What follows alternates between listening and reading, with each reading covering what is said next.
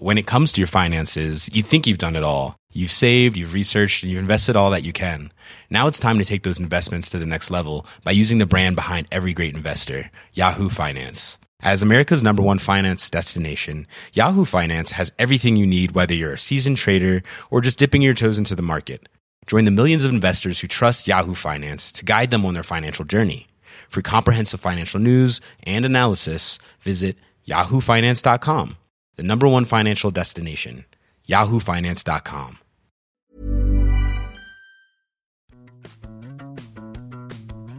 Hey there, listener of this podcast. I've got a quick little thing I'd love to chat with you about. Are you a regular So That Happened listener? Well, let us know. Send me an electronic communication with your electronic communicating devices at sothathappened@huffingtonpost.com. Tell us what you think of the show, what we're messing up, and who you'd like to hear more from or more about. Okay, back to the program. This podcast contains explicit language.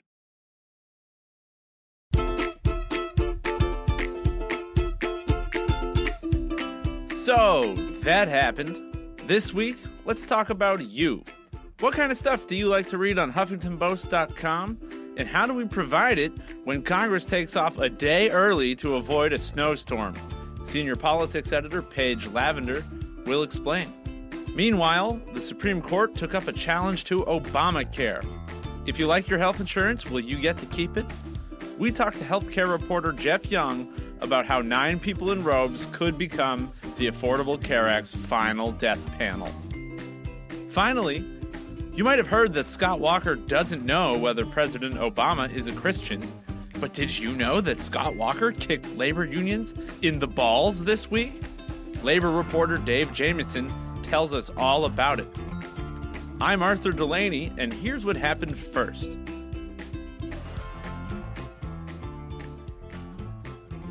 All right, welcome back to So That Happened. I'm Arthur Delaney, filling in this week for Jason Lincolns, and I'm joined by Paige Lavender. Say hello, Paige. Hi, hello, Paige. Paige edits the politics page. I do. And she is one of several people who does that, but I believe you're the senior most. The senior most, yes. That's true. I've been doing it the longest of the group that does it now. How long have you been doing it? Going on 4 years now. Oh, wow. Yeah. We've also got with us Jeff Young. Also, you may know him actually by his byline, Jeffrey Young. That's right. I'm very formal in writing. And he is our senior healthcare reporter.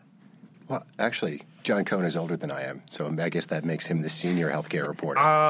In the senior citizen sense, but in terms of seniority within the company, I don't think he's leapfrogged you. No, it's going to take him longer than a month. I've been here 3 years. Yeah, I think you're the senior healthcare reporter. Sure, I'll take it. And it was a huge week for healthcare. We'll come to that, but before we get there, I want to talk about the weather because we had some awesome weather this week. It snowed. It was a very pretty snow if you were inside looking out. Yeah, which most of us were, weren't we? Yeah, I was thinking the same thing all day until it stopped snowing and I went out to shovel, and then it wasn't so pretty anymore. Yeah, outside it was kind of a slushy snow, the kind that seeped into your boots as quickly as possible. I did not appreciate the slushiness of it. You know, if either of you or anyone listening has any advice, I have a snow-related dilemma I can't figure out how to solve. Well, this is the place for that. All right, yeah, that's right.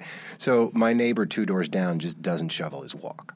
Just doesn't do it. Yeah. And so for the last 2 weeks, it's been treacherous ice or giant piles of snow, made worse, in my view, on a moral sense, by the fact that there's a grade school right next to our houses and a church that old ladies go to right around the corner. So, you know, I mean, I'm trying to figure out what sort of criminal charges I can bring against this dude. He owns a business right across the street, and they shovel the walk there. He actually would be subject to fines under District of Columbia law within a certain number of hours after snow stops falling. You are supposed to shovel, unless he's a renter, in which case it's he owns landlord. the building. Well, here's what you actually should do, though. You should just shovel it for him. It's way too much. Oh, it's a lot. He's got the corner house, so it goes all the way. So I guess that just to close this off, do you think there's an exception to the stop snitching rule when it has to do with snow and ice? Before snitching, I would put an anonymous note through his door, like, "Hey, shovel, man." Yeah, a note. That's the way I would go. So you mentioned that it was beautiful from inside. Yes. We were all inside. A lot of people got a snow day. Kids didn't have to go to school. But the politics page doesn't stop That's working. true. And none of us really has an excuse to stop working. We all have to, quote, work from home because we have an internet job. Right. Many people here work from home even when it is not snowing out. Who even came in here on that day? It was Thursday when we had the big storm. I don't know. Interns. It was just interns. Yeah, interns, I think, it made up the whole crew here. We have really good interns. Yeah. We do pay our interns in case anyone's wondering. But, I mean, in the defense of the rest of us, the interns live here in the office. They don't, so they don't have to go anywhere. They sleep in the nap. Right, we have those Right. cubbies. Yeah. Okay, so we're not impressed that they were here. Anyway, no one came in, but everyone had to work. I worked a lot. My wife was kind of goofing off. So I didn't fully enjoy the snow day like I did in my childhood. Yeah, it's not the same. I actually was thinking yesterday that I kind of am sad that I chose a profession where I don't really get a snow day. Now, when you're running the politics page, you use your laptop attached to a giant screen. Yes, when I'm here, but when I'm home, it's just my laptop. Okay. Just the one. And so, what was that like? I mean, was it harder or? It sucks. It's hard to be a little focused on a snow day because no one's focused. Everybody wants to It was a goof. Right. Everybody wants to watch the snow and drink hot chocolate and do whatever you do, curl up on the couch and watch Indiana Jones, which I actually did do while I was working yesterday. So I had that going on. Why did you watch that film? Because it was on TV and it's a classic. And Harrison Ford was in the news this week. I know. Yes. So fitting. So I was just prepping in advance for that Harrison Ford. Did you know? Did you know anything about this? That's the whole reason I'm here. I've got the sense about things. No, I didn't know about Harrison Ford. No, it was just on TV and it was good. And who wants to watch, news all day? MSNBC or Fox or CNN? So Nobody. people might not realize, because we have a very basic front pages or verticals, as we call them, and the politics page is one of our biggest ones after the front page, and it's essentially the same. And because it's so simple, I don't know if people realize how much sophisticated stuff goes into the way things are arranged on the page. Yeah, we think about a lot of things when we put your news on the page. News stories by me and Jeff, for example. Right. We always put Arthur and Jeff at the very top of the page. We appreciate that so much. I know sometimes I file a stinker and it just, out of No, pity, that's okay. you put it in that lower right-hand side.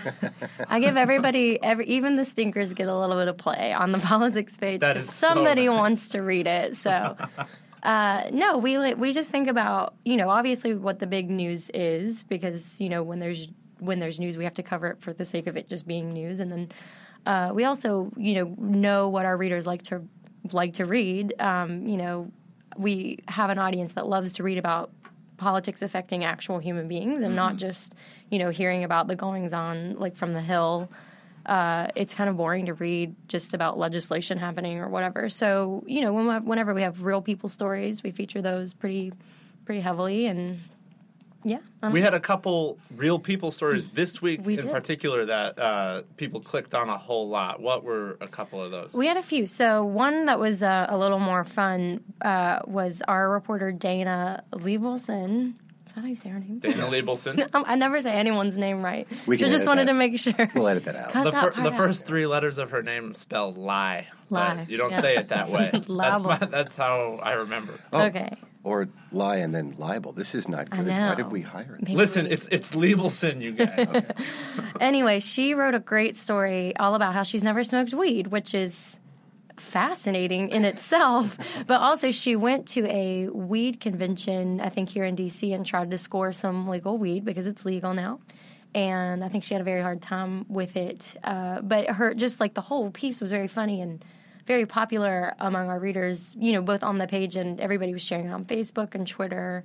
Like I said, it's fascinating in itself that can't- she's gotten this far in life without They smoking. don't sell weed at the weed convention. Right, you have to go through a process to get weed in D.C. now. It's not like Colorado where you can just walk into a place. Right. Well, for most people, the process is still buying it illegally from a drug dealer. it's cheaper that way. Well, it's also, there's only the medical dispensaries, the standards are really high, much higher than, it's sort of a funny thing. The district's medical marijuana law was passed so long ago that it's super strict because it was passed when that was still a new thing. Congress blocked it for 10, 15 years? Yeah. And then when it finally went through, the rest of the country who had passed medical marijuana laws passed much more permissive ones. They lapped us. Yeah, right, exactly. But we can't change it, well, because Congress will block it again, much as we're in this weird gray legal area right now with possession of recreational weed where district law says it's legal, but Congress says it still isn't. So Dana's piece really underscored that despite legalization and all its wonders, there just isn't enough marijuana. Marijuana isn't just blooming on the sidewalks. Yeah. You can't get... What else was hot on politics? Well, we also had a lot of coverage of what was going on with the DOJ's report on Ferguson, which really laid out a lot of the underlying racism that's there. But what a really good piece that we had actually last night, which for those listening was Thursday, our reporter in Ferguson, Mariah, had a piece about. So we have this reporter, and she has a 6-year-old kid, and Mariah Stewart. Thank you. Sorry, Mariah Stewart and her child were at a fast food restaurant. And I can't remember the one, but and she saw this drunken white man just shouting terrible things at another person who was in this drive-through line, a black woman, I think, and the woman behind her was being screamed at by this dude in a truck behind the woman. I think she threatened to call the cops, and he said, "Call them twice, I'm white," which is really like, you could read everything that there is to be written about the DOJ's Ferguson report, but I mean, that one sentence alone really sums up the big issue there that they have. And so that was a really popular piece that we had. That was the insight of the piece, that the fact that this guy felt free to say, call the police, said everything. Right. He was like, and not just the yelling and the fact that he was like, essentially harassing this woman, but he was also visibly drunk in public. I think he might have been the one driving the car. So there were a lot of things going on in this situation. And she wrote about it too, also, thinking about the whole time that this is happening, her 6-year-old kid was there, like very intimidated by the whole thing. And it really just takes a lot of the stuff you read about in the news with, police and how they treat people, and specifically in Ferguson, and it gives it a face, and makes it a little more understandable, I think. And so that first-person, real human being perspective is characteristic of a type of story that's typically successful on the politics page. It really relates the politics to what's going on. Yeah, people like to read about other real people. Like I said, it's kind of boring to read about, a piece of legislation, but then when you read about the effects of that happening to someone, it's like, oh crap, that could happen to me too, and it's a little more relatable. Probably the biggest story of the week was also something that a lot of people can relate to as human beings, the Supreme Court Affordable Care Act case. And Jeff Young, you were there inside the court. Yeah, and just to sort of try to segue from what we were just talking about, what makes this case so consequential, and I think arguably more consequential than the previous Supreme Court cases involving the Affordable Care Act, is that millions and millions of people are already signed up for this insurance. In 2012, when there was a constitutional question about the law's individual mandate, no one had been subject to any of it yet. It was all sort of theoretical. Yeah. And if that case had gone the other way, it would have screwed up the insurance market, but not nearly as badly as this case would. And just for people who haven't been following it, to try and make this arcane stuff as simple as possible, if you make up to 4 times the poverty level, you can get subsidies for your health insurance on these exchanges from the Affordable Care Act. There's one in every state. But in 34 states, the federal government is running the exchanges instead of the state because the state officials decided not to do so.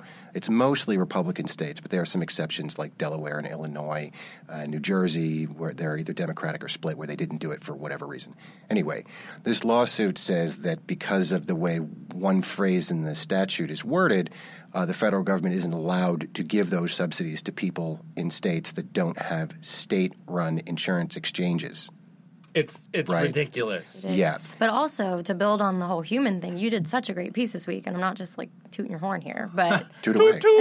But you had such a good piece with, 6 people telling how how this they're following this so closely because it affects them. Right. So there are something on the order of 8 million people in those 30-some states who have this kind of insurance right now, and about 85% or so of those people are subsidized.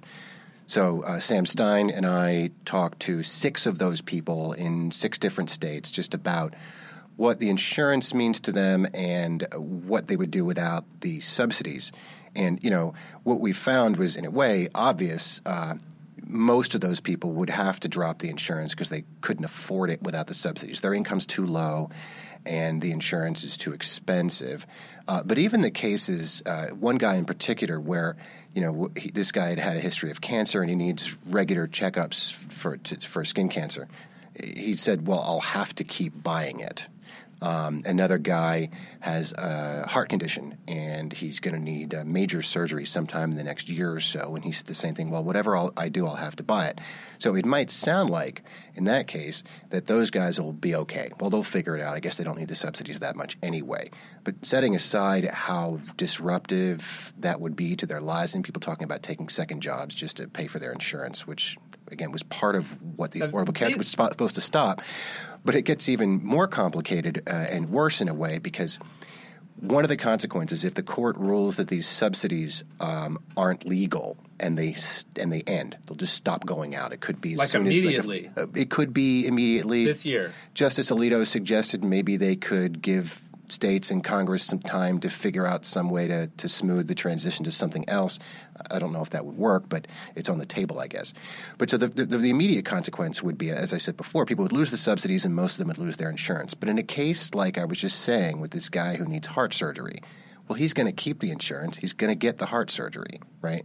If only people like him are buying the insurance, the prices are going to go up, and then a year later, a whole bunch more people won't be able to afford it, and they'll stop buying it, and then that cycle will continue until there's not very many people left in there, and they're paying through the nose. That's the death spiral. That's called a death spiral in the industry jargon, and it's not just good jargon. It's not just a theoretical thing. In New York State, especially, and a few other places, a decade or two ago, they passed some regulations saying, look, insurance companies can't turn down anybody, and they have to charge everybody roughly the same amount of money for their premiums regardless of their medical history. So that sounds great in theory, but the result was lots of people with major health problems signed up for insurance, and people who were just buying it for peace of mind couldn't afford it, to the point where when Obamacare took effect at the beginning of last year, health insurance premiums in New York State went down by 50% on average because they were so high before. So you could see the same situation in 34 states. Yeah. Let's have a 30,000-foot view of this challenge to the law. It's a law called the Affordable Care Act. And what the plaintiffs are saying is that Congress did not really intend for health care to be affordable for these people? Yeah, well, I mean, there's 2 big parts of the suit. The first and easiest part to explain, even though it sounds crazy, is that there's a line in the law that makes it look like what they're saying is true, right? Established by a state. Right. It says an exchange established by a state. Okay, well, if you isolate that out, you could say, well, I'm sorry, it says what it says. And that's basically what Justice Scalia said is, look, what Congress meant to do is not my concern. I'm paraphrasing here. But if that's the law they wrote, that's the law they wrote. And if you can't get around that, well, then that's just what it is. And Congress certainly isn't going to fix this. They could have any time over the last 5 years, and they didn't. But the secondary part of the plaintiff's case here is that this is what Congress always intended. They only wanted subsidies to go to state-run exchanges.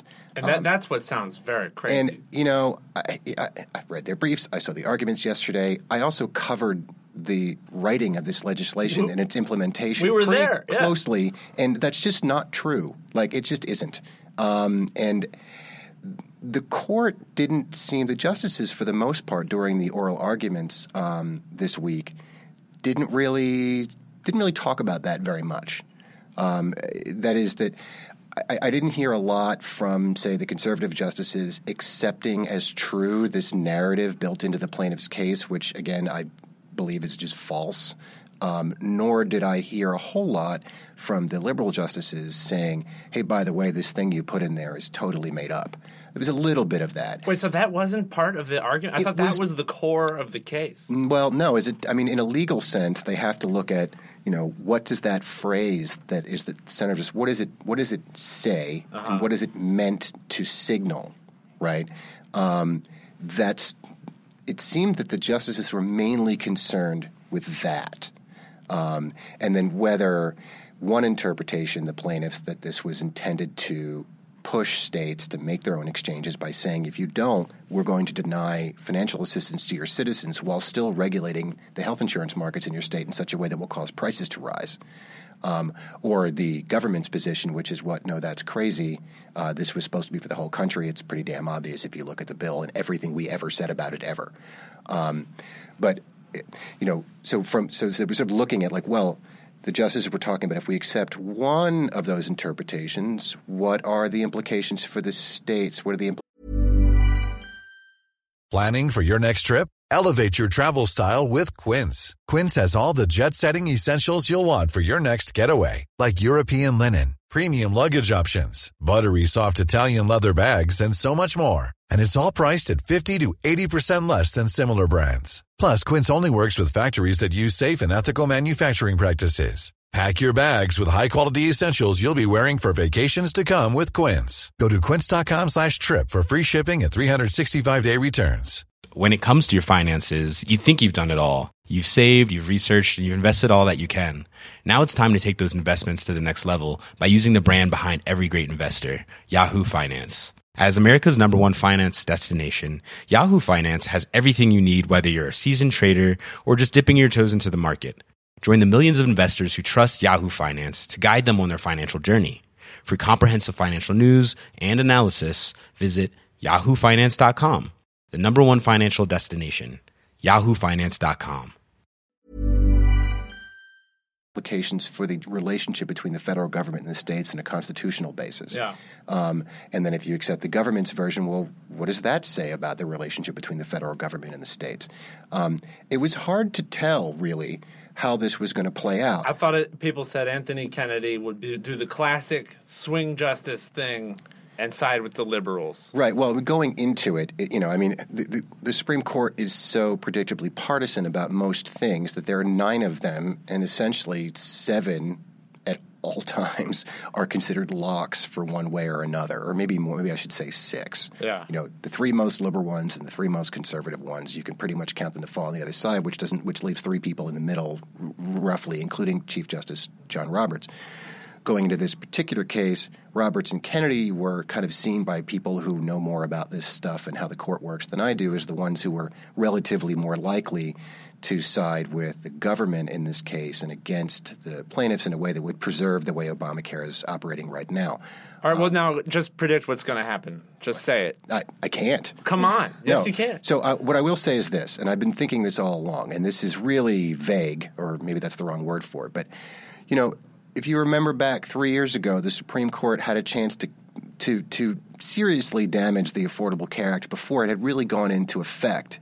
And John Roberts went out of his way to not do that. And everyone was surprised. People predicted. Right. Our own Supreme Court reporter at that time walked out of the oral argument, said, this sucker's going down. Right. And he was famously wrong. So John Roberts ended up voting with the 4 liberals in that case and wrote an opinion kind of surprising people by deciding that the individual mandate was constitutional because Congress is allowed to tax people, which was not really a main part of the argument at the time. So my thinking is, and again, this is maybe this is silly, but I've been thinking all along, John Roberts had a chance to kill this thing 3 years ago, and he chose not to and went to great lengths to do so and made a lot of people very upset, right? People who normally like him and agree with him.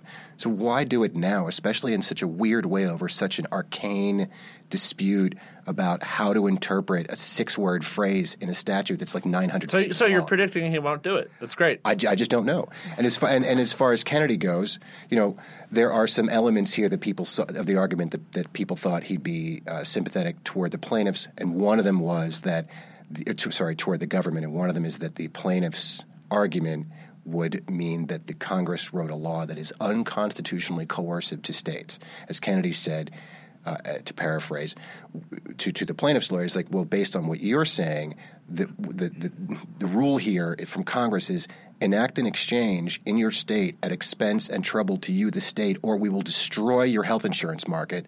And then no one ever actually told the states that. They didn't. Right. I was there too. It wasn't a thing. The reason everyone zeroed in on that is that people were looking to Kennedy and Roberts for any kind of sign that they would do something other than just vote on a partisan basis, and he gave one. Yeah. But that doesn't necessarily mean that he's going to vote to preserve the Affordable Care Act. We just can't really know. Also, ladies and gentlemen, you heard it here first. Jeff Young predicted the Supreme Court will uphold Obamacare. Our own magical 8-ball. Yeah, sure, why not? All right.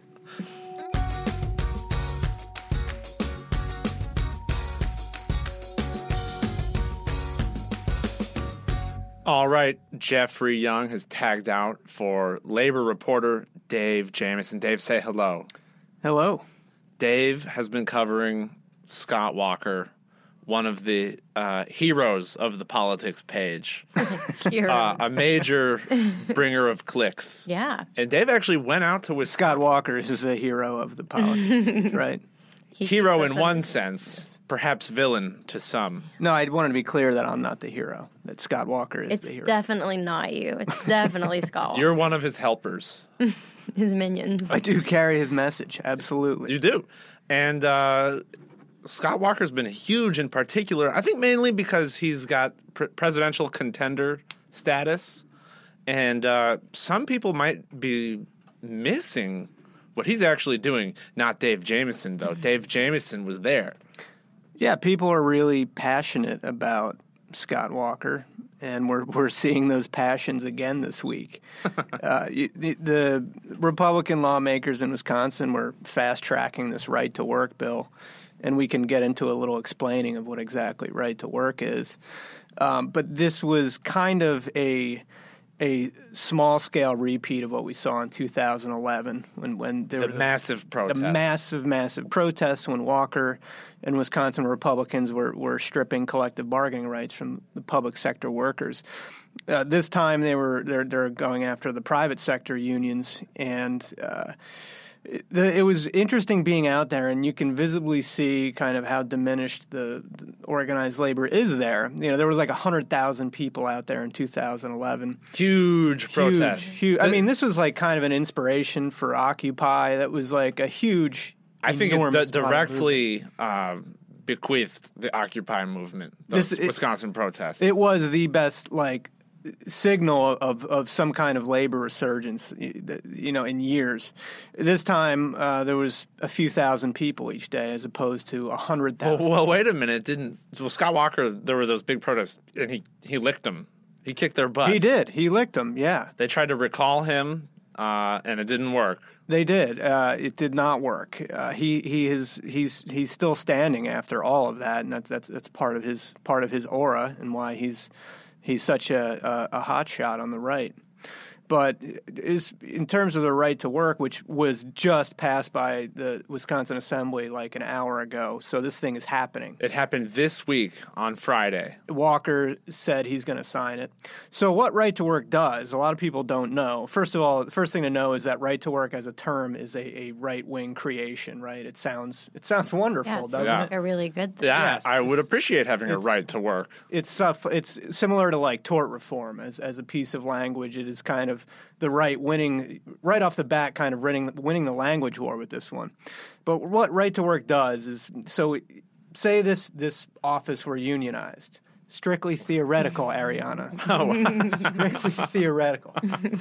If we were unionized, our union, say the United Aggregators of America, our union, the UAA, would have to represent everybody in here, whether the union, even if Paige Lavender? Say Paige voted against the union. Paige didn't want the union, but the union wins the election. Paige still has to be represented by the union. That costs money, right?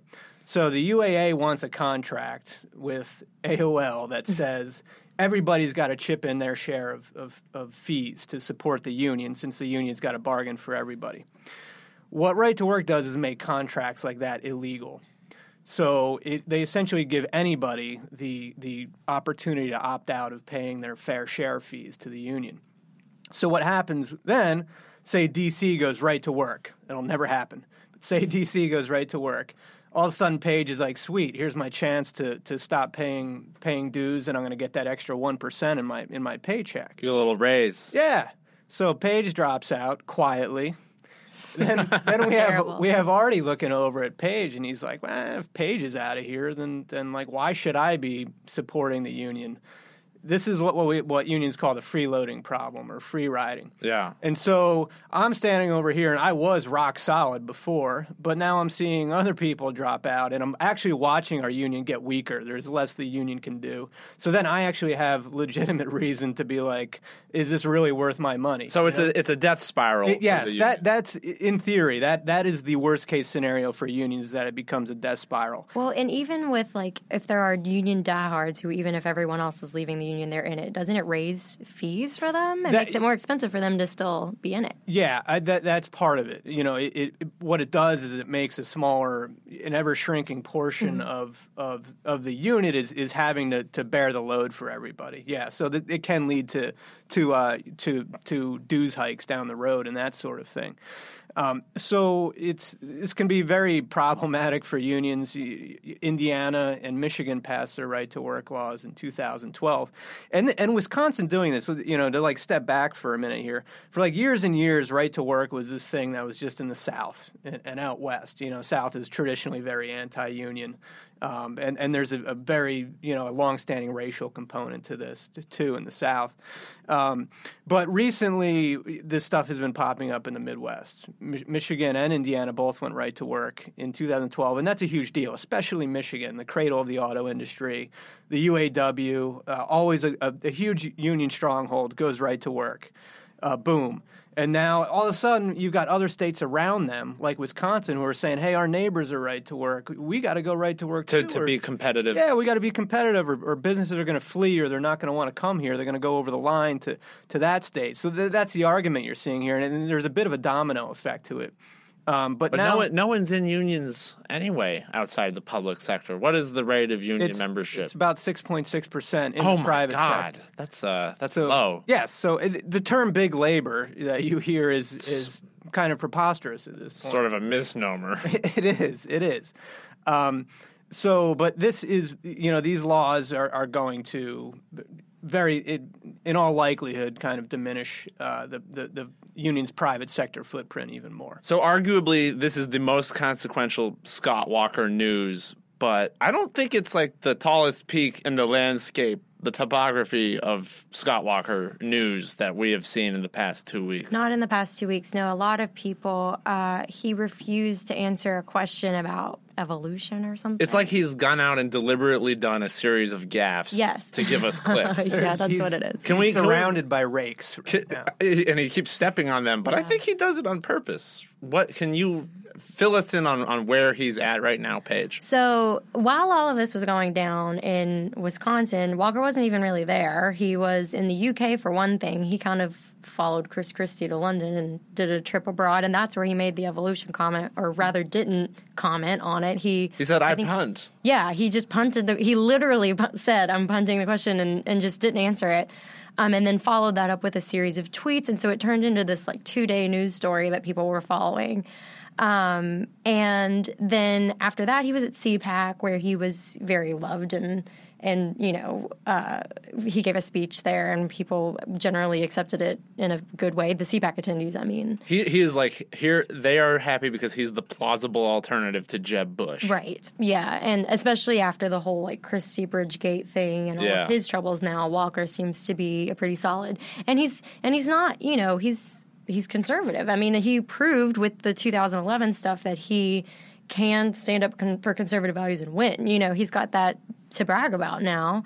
So he's kind of a conservative rock star. He has the social bona fides that better than Christie. In terms of conservatism. Yeah, so he wasn't even in Wisconsin for a lot of this during the debate over the legislation and stuff. And he had some other notable gaffe type. Christianity. The Christianity. Yes, he said he did. I forgot about that one. Thank you for the reminder. Arguably the best of the bunch. I liked the evolution one personally, but yes, you're right that he said he didn't know if Obama. I just don't know. He said he didn't know if Obama loved America. I think was like what a lot of people really grabbed onto was in which, like, does your president love the country that he's president of is a little, I mean, to me, that's a dumb question. But it became an argument with mainstream and liberal commentators ridiculing it and explaining how it could not possibly be so.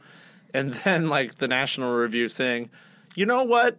Barack Obama doesn't love America. And I think they even had other, of course, when one person says something, everyone wants everybody else to weigh in. So I think you even had a lot of other potential 2016 candidates weighing in as well. I don't know I think Bobby Jindal made some comments on it. Maybe. But no one asked him, and Bobby Jindal said, hey, yeah. You know what? I also don't know. Don't look to me to settle this. It's like, I'm still we over weren't, here. Bobby. We weren't looking to you. Right. But thanks. That's why he said that. He wanted to make sure someone out there was looking at him because he's the Christianity thing. Walker had a point to me personally. Like, I kind of agree with him when he says, this is a stupid question, and none of the people that I represent in Wisconsin really care about this thing. But the way to say that is when you're asked, is Obama a Christian, you say, of course he's a Christian. This is a stupid question. Why are you asking me this? Instead, he says he doesn't, that he doesn't know. It was handled in a really weird, dumb way, but I think he had an underlying point that he could have made without kind of, offending the president. Well, and basically. on top of that, too, maybe he was saying, well, this is dumb, I'm not going to talk about it. But then didn't he send, a fundraising email saying, look at me, how great I am for not answering this dumb question. Give me some money.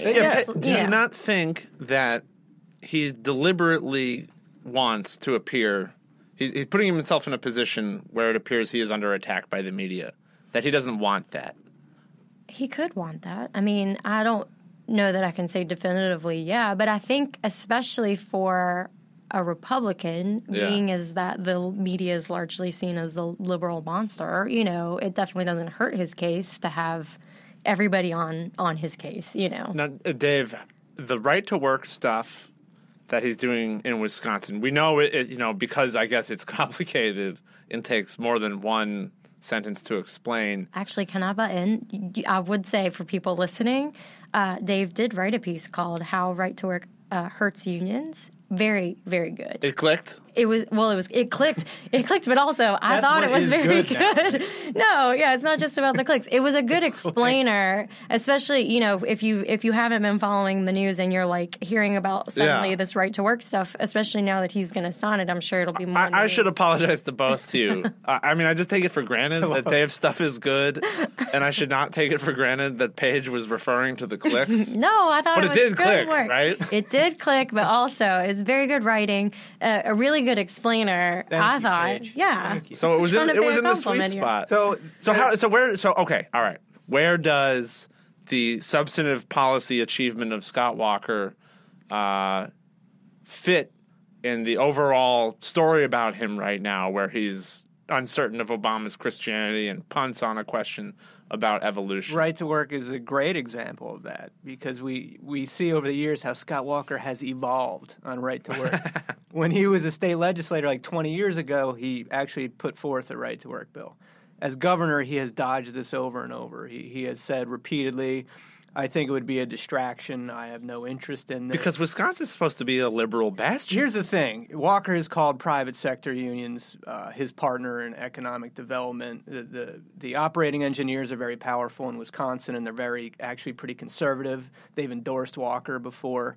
A lot of people thought he didn't want this, and the reason they thought he didn't want it is because he is already famous for breaking unions. Do you need another feather in your cap, Scott Walker? What everybody was telling me before this started happening was, there's no need to check the box again. And this is just going to bring all this heat again to Madison. They were wrong, of course. The heat was gone. You were there. Yes. And yeah, what- I was and there last week. the Heat looked small. The Heat was nothing like the Heat in 2011. But Walker, so Walker proposed right to work years ago. As governor, he's saying, I don't want this. It's not going to happen. He said in a debate with Tom Barrett, he said, this will never get to my desk. And Barrett said, mark my words. When it gets to his desk, he will sign it. And then, so this starts getting fast-tracked, and Walker says, yeah, I'll sign it. And now, to evolve even further, this week he was trying to take credit for it. He was talking to a business lobby saying, we brought this up. It's right to work's coming. It was gonna be a great the thing. same pattern with his union busting in 2011. He didn't campaign on it, period. Yes. And then he took it up with gusto eventually. Paige, I wonder if you think this. Let's let this be our final thought as Walker's going forward. And being a presidential person is his habit of doing things that he did not say he would do at first. Is that going to hurt him, or does it just not matter? I wouldn't say it doesn't matter, but I don't know that it will hurt him to say, like, oh, I did right to work. And because, like we just said, so many people were following other things in the news this week, not really paying attention to the whole right to work debate. Because we had that snowstorm. To bring it back to the beginning. And then, so I think that for people who weren't following the story from day one, for him to stand up, let's say hypothetically at a GOP primary debate for 2016 and say, oh, well, we did right to work. I think a lot of people, just generally watching it, casual followers of politics won't really question it. And so it only will help people him. in Wisconsin know this stuff. So it'll help him perhaps on his way through the all-important and difficult, treacherous Republican primary. Yes, I think that it will help. All right, thank you all for listening. Thanks, guys, for being here. Yay, thanks.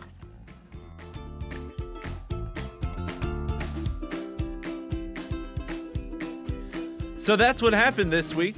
This podcast was produced and edited by Ibrahim Balki, with technical direction from Brad Shannon and assistance from Christine Canetta and Adriana Ucero. I'm Arthur Delaney, and this week we were joined by HuffPost senior politics editor Paige Lavender, healthcare reporter Jeff Young, and workplace reporter Dave Jameson. So That Happened is available on iTunes. Check us out in the iTunes store for the Huffington Post's whole family of podcasts. Subscribe and tell your friends. If there's something you'd like to hear us talk about, send an email to sothathappened@huffingtonpost.com. As always, thanks for listening, and we miss you already. One take Delaney.